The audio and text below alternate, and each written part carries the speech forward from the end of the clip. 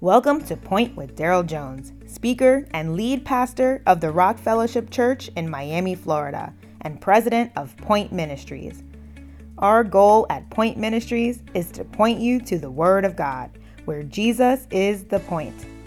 Today's message is from the Living Well series, where Dr. Jones teaches about the spiritual disciplines that build spiritual maturity, which ultimately leads to Christ-like living.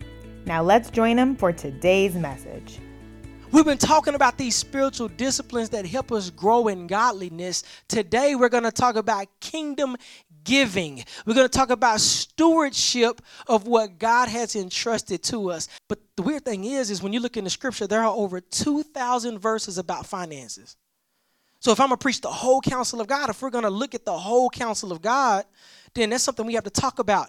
Roughly 15% of all Jesus taught on dealt with money and resources, possessions. Now, when you think about when it comes to money, it's such a substantial factor in our lives that it actually displays who we are and how we use it. Like, our personalities are put on display. Our deepest heart's desires are put on display in how we use our money. And if we're going to grow in Christ likeness, if we're going to be more like Jesus, let's look at what does God have to say about how we use the money he gives us. And it starts out with this first understanding. We have to embrace this truth. The number one truth we got to embrace is God owns it all. When we say God owns it all, meaning everything you have belongs to him. Everything. You may say, well, yeah, God made people and he made the trees and he made the water and all of that. But we're talking about money right now. What's interesting in Haggai 2, verse 8, when God was commanding him to rebuild the temple, he makes this, what we would think, this crazy statement. He talks about all the nations coming in to help build his temple, and what he was going to be doing is worldwide. The temple was about his manifestation on the earth amongst his people so that the world may come to worship him. So that was what the temple was symbolizing. And he said, we got to rebuild this temple. And he says this, all the gold and all the silver of all the nations belongs to me. And he says, the Lord of armies. So it's funny that phrase is used because we're talking about this warrior God who fights for his cause and fights for his people. All the finances belongs to him. We have to reorient our minds from the very start. So if he owns it all, if all your money, all your moolah, all your bread, all your skrilla, everything that you have belongs to him, you know what we are? We are managers. We are stewards. We are directors that have been placed in charge of these resources. Now it comes, how are we managing it? How are we doing with what he has given us? As stewards, we have been authorized to use it. We're called to use it in a certain way that doesn't make the organization look bad. Meaning if he's owner, we're called to use all the resources, all the finances in a certain way that does not misrepresent our God, but yet bring glory and honor to our God. He's entrusted us with the resources we have so that we may bring glory and honor to him. So we're starting with he owns it all. Now let's deal with these allocations. We have allocations for God-given responsibilities. Because he owns it all, he's put you in management over, and he has given you responsibilities to tend to, and he gives you the resources to attend to it.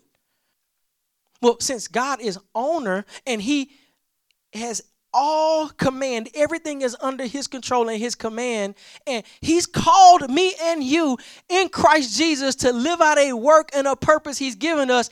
Y'all do know all the things that he's given you is so that you may be your best to live out the job description he has for you. In Matthew 5:16, he says, let your light shine before men that they may see your good works and glorify your Father in heaven, not you.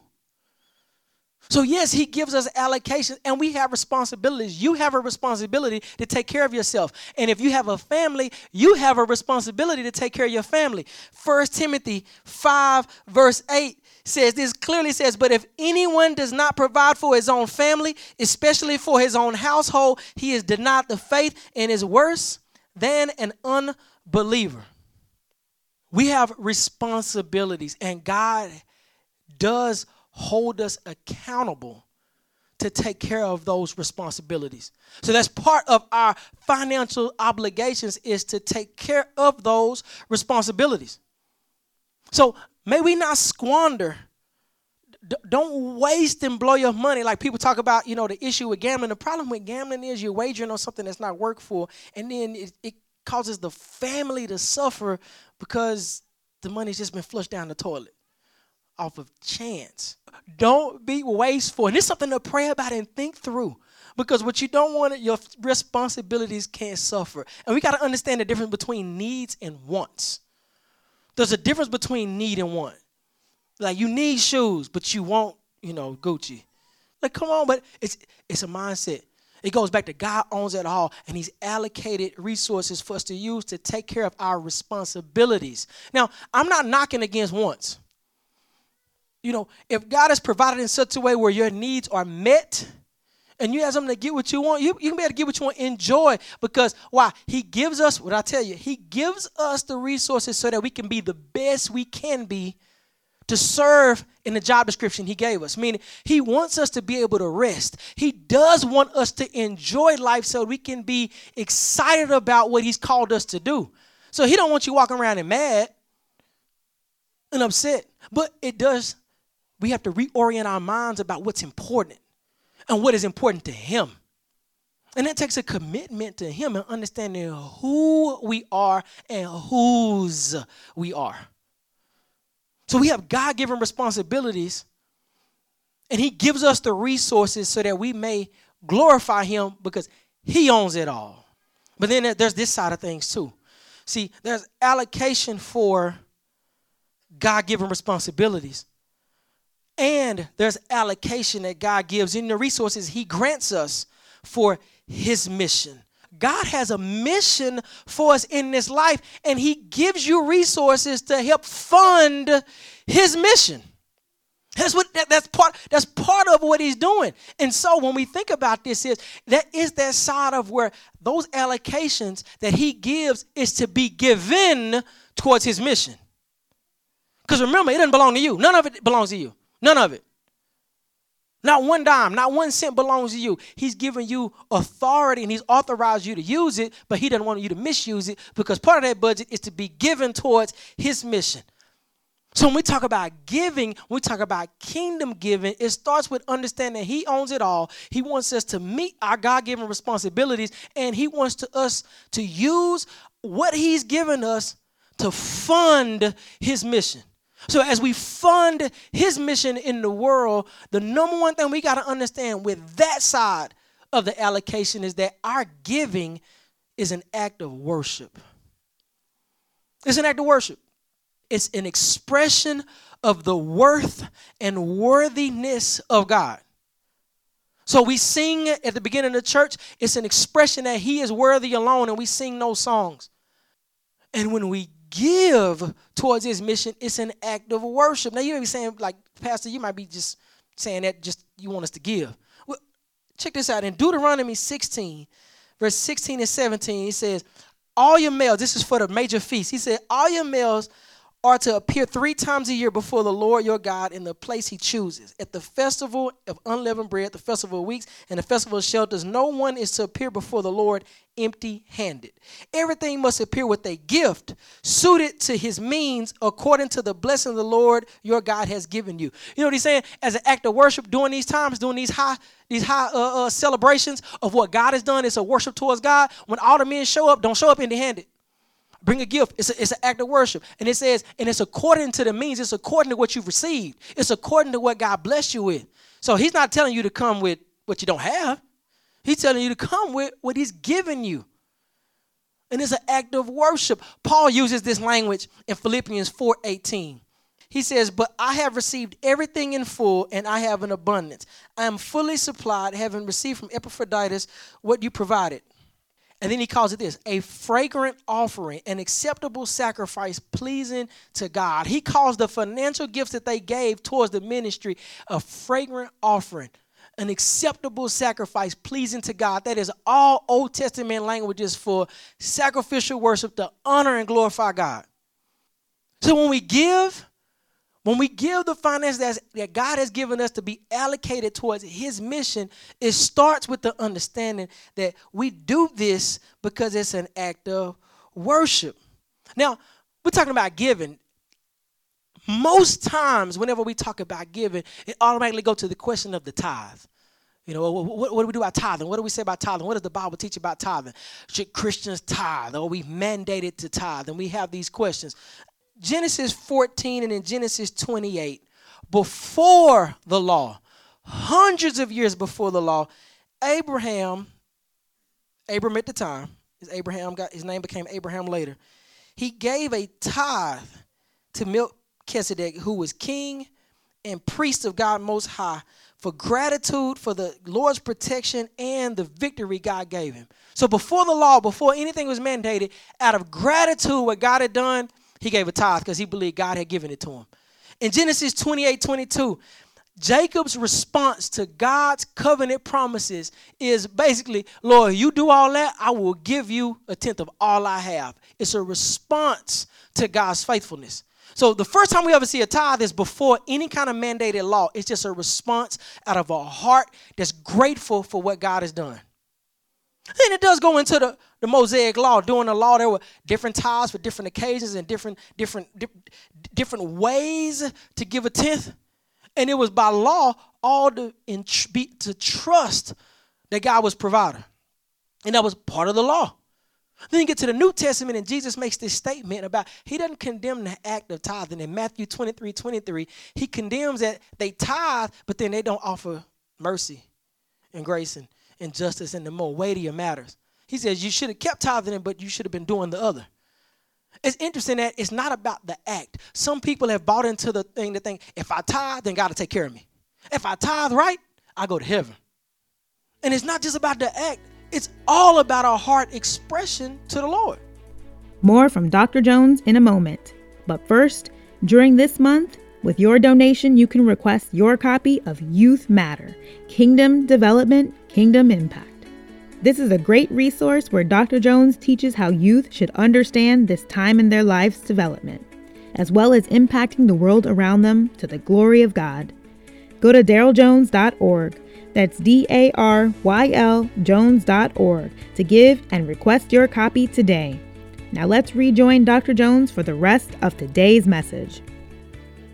That's why we here at the church, under the new covenant, we don't mandate tithing. We encourage tithing because it's not the law for us, but we encourage it because we see it pre-law, in-law, and then even after in Jesus, yeah, it's encouraged, but it actually goes beyond this because I read a quote that really got me kind of got me to the core. He says, when we give into the Lord, you know, we're to give with the understanding that it's not how much should I give to the Lord. The question should be more of how much do I keep for myself? Because it all belongs to him. So how much do I keep for myself that I may live out the responsibilities God has given me? How much do I keep for myself? And then he got the rest. So it's above and beyond mentality when understanding he owns it all. But it all comes back on our understanding of how do we live responsibly? How do we live Christ-like? And not trying to please the world, but please the Lord. So our giving is it's an act of worship. But our giving is an act of worship is to advance the kingdom of God. It's to advance the kingdom of God. We don't give so that we can get a check mark in heaven. We give to advance the kingdom of God, and that goes different ways. And in the Old Testament and the New, you see the giving that was given to the people of God, or in the church, or even in the temple, Old Covenant, New Covenant, even in the church. One, it helped provide for those who were serving full-time in ministry, so they may be able to fulfill the ministry. Two, it was able to also provide for the needs of the church, for those that had need. Some of us, we call that benevolence in the church. You know, when members have need, we're able to help them because we have resources to be able to help them. Also, it helped to maintain even the gathering place of the body. There's a passage in 2 Kings chapter 12, and then it's repeated in 2 Chronicles chapter 24, where it talks about all the silver and all the finances that came into the temple, and God charges them up. He was like, y'all, the temple looking like crap, like it's messed up. We need renovations. He said, take all that, pay the workers to go over there and fix, make the repairs. And so, but you see this reflected in the scriptures. Yeah, pay the workers. You know, sometimes it's a discussion about even with people in full-time ministry, whether it's the pastor or even the staff. And you see in 1 Timothy chapter 5 and verse 18, basically it says, you know, that the leaders, the pastors that do well, that serve well, so they're doing what the Lord's called them to do, you know, they're worthy of double honor. The workers worthy of his wages. You see this repeated a few times in the scriptures, that those that serve, they do well. And the reason is, in the old covenant, the Levitical priesthood, the tribe of Levi, all the other tribes got an inheritance of land that they may grow food, they may live and prosper and do business. And the Levites got zero. We get like no land. And then the Lord told them this. The Lord said, I'm your inheritance. I mean, like, come on, for real, like we all belong to you, Lord. What you mean I'm your inheritance? They were the Levitical priesthood, and they lived off all of what the nation brought to worship the Lord. We're talking about kingdom economics, not how God provides for his people, to provide for people, all under the act of worship for his glory. It's to advance his kingdom, giving the missions. In the book of Philippians, it's clear. Paul celebrates him and says that it's not just to the church. They're actually given to support him as he goes out to share the gospel. And he says, hey, because y'all were faithful, people in Caesar's household have gotten saved. And they rejoice. But then also the needy. Not just in the church, not just to fund missions, but, you know, you see somebody in need and you have to give. It comes from a heart of generosity. So as this giving goes to advance the kingdom, lastly, giving is a discipline. It's something that we just do. It's something that we exercise. So with that is, we got to learn how to give cheerfully. There's this one last passage I want us to read. It's in 2 Corinthians chapter 9, 5 through 15. He says this, therefore, I considered it necessary to urge the brothers to go on ahead to you and arrange in advance the generous gift you promised, so that it will be ready as a gift and not as an exhortation. The point is this, the person who sows sparingly will also reap sparingly, and the person who sows generously will also reap generously. Each person should do as he has decided in his heart, not reluctantly or out of compulsion, since God loves a cheerful giver. And God is able to make every grace overflow to you, so that in every way, always having everything you need, you may excel in every good work. As it is written, he distributed freely, he gave to the poor, his righteousness endures forever. Now the one who provides seed for the sower and bread for food will also provide and multiply your seed and increase the harvest of your righteousness. You will be enriched in every way for all generosity, which produces thanksgiving to God through us. For the ministry of this service is not only supplying the needs of the saints, but is also overflowing in many expressions of thanks to God. Because of the proof provided by his ministry, they will glorify God for your obedient confession of the gospel of Jesus Christ and for your generosity in sharing with them and with everyone. And as they pray on your behalf, they will have deep affection for you because of the surpassing grace of God in you. Thanks be to God for his indescribable gift. He says these few things in that passage. It's real powerful when he's talking about he's taking a collection for the church in Jerusalem. And he says, one, going back to chapter 8, he says, giving is sacrificial and generous. And it's sacrificial in the sense of he even gives glory to the Macedonians. He says they even gave above what they even really had because they just wanted to help. They just wanted to serve. They just wanted to give to advance God's kingdom. Sacrificial giving. He says, but then give cheerfully. The Lord loves a cheerful giver, not out of compulsion. So if you feel like, I don't want to give this. Remember, it's an act of worship. It's cheerful. The greatest lesson I learned in giving to the Lord, when I was 16 years old, I went to it was a boys and girls club for an event, and it was the football team, and we showed up with Fellowship of Christian Athletes, and a young man was coming around with a collection plate, and I had about $10 on me or so, and I threw it in the collection plate. Later on, I saw that same boy. It's a tradition where I grew up, where people, when it's their birthday, they pin the money to their shirt. He was walking around with a wad of cash pinned in his shirt. And I'm like, hold on, man, that's that dude that took my $10. And now I'm like, man, I got to get my money back. the director for the Fellowship of Christian Athletes, he said to me, he was like, Daryl, who'd you give your money to? I said, I gave it to the Lord. He said, you gave it to the Lord. The Lord know who you gave it to. The Lord will deal with him. And I just had a peace. Because I gave it to the Lord. The Lord will deal with that. And that changed my life. Changed my whole perspective for the rest of my life to now. I give to the Lord. Now, if somebody mishandled, if somebody fooled me, well, I believe in God. I believe in the Holy Spirit. The Lord will deal with that. I don't have to take matters into my own hands. Why? Because he owns it all anyway. He said, give cheerfully. We give out of a trust. We trust God and who he is, and he will continue to provide. In this passage, what did he say? I'm going to paraphrase it. He says, they gave generously. He said, when you give, God will increase productivity so that your generosity can increase. So you may sit there and think, man, if I give this, man, I ain't going to be able to. And God is like, no, give it. I got some more stuff coming for you. I'll increase business. I actually bring more. You thought you only had that for this month. I'm going to give you a little more for the next month. Matter of fact, you don't even know what I'm coming through next year for you. I'm already working behind the scenes. Just trust me. So we give out of trust because we know that there's bountiful blessing for others and for the giver. Because remember, it goes back. It's all an act of worship. And in that, you see in chapter 8 and chapter 9 of 2 Corinthians, you go back and read it for yourself. May our giving be planned and systematic. You know, he talks about times. He even says this because the early church gathered on Sunday because Jesus rose on Sunday. He says, look, let the collection come together on the first day of the week. And then when I come, we better have it and we better take it to where it needs to go. Systematic. So when we're talking about allocations for God's mission, think about God has given me this. So we have to budget. I'll give you a simple thing. Give, save, spend, right? So you know what you make for the month. Let's go monthly. You make this monthly. You allocate, okay, this is what we have. This is what I'm going to give to the Lord. How much of my needs? Okay, this needs to go to needs. Do we need to put some aside for savings for a rainy day? If something happens, something happened to the roof, something happened to the car, we need to have something for that. Put that aside, and then you have a plan of action. And implement the plan. Engage the plan. And you'll see God move in a way you never imagined. I heard this statement that was said that I think is spot on. It says that one of the most accurate measurements of spiritual maturity is seen in how one stewards their finances.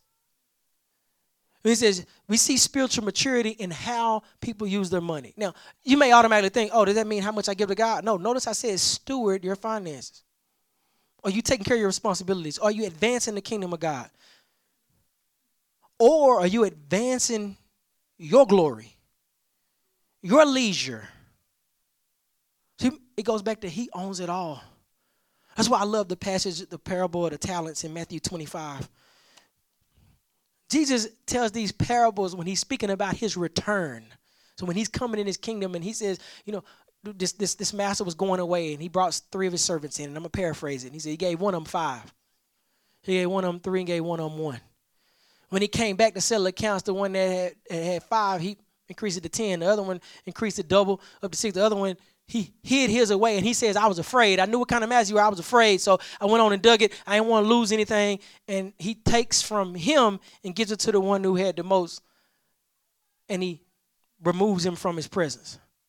And what's interesting about that passage, you see, he's not just talking about money, y'all. He's not talking about being a good investor. He's saying, how are you managing what I gave you? And notice he said, to one of them he gave 5. You may be sitting there, don't be a hater. You got 3, he got 5. Don't be a hater. God gave you 3. That means he wants you to work with the 3. What you doing with the 3? God gave you 1. What are you going to do with the 1? If he give you 5, what you going to do with the 5? Are you going to squander it, hide it? Are you going to misrepresent it? Are you going to mistreat it? Or are you going to do with it what he's called you to do? So when we talk about kingdom giving as a spiritual discipline, may we understand it starts with we are stewards with what God has given us. So you think about you, wherever you are in life, how are you handling what you have right now? Because I know we all want more. We all want more. We all want God to do it bigger and better. We want him to move faster. How are you handling what you have right now? That's self-evaluation because you're not ready for more if you're not handling well what you have right now. And if it's about you, you need to reorient. It's about him. So may I seek to glorify him in how I steward my finances and how I use my finances for the advancement of the kingdom of God. Because where your heart is where your treasure is. The more you love Jesus, the more you'll be about Jesus stuff. I guarantee you. To where other stuff won't be that big a deal. The more you fall in love with the Lord, the more important the Lord's mission will be to you. And that will reflect in how you steward what God gives you. And however I can be a conduit, a pipeline for what God wants to do, may we seek to do so. Kingdom giving. We advance in his kingdom all under his authority. Amen. Thank you for listening to Point with Daryl Jones.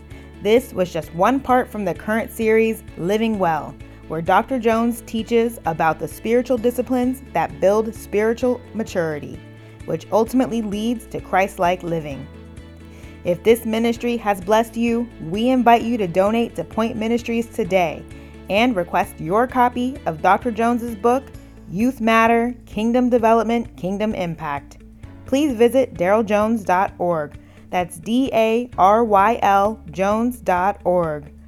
Your financial generosity keeps us on the air, and we are grateful for your faithfulness. And remember, keep making Jesus the point.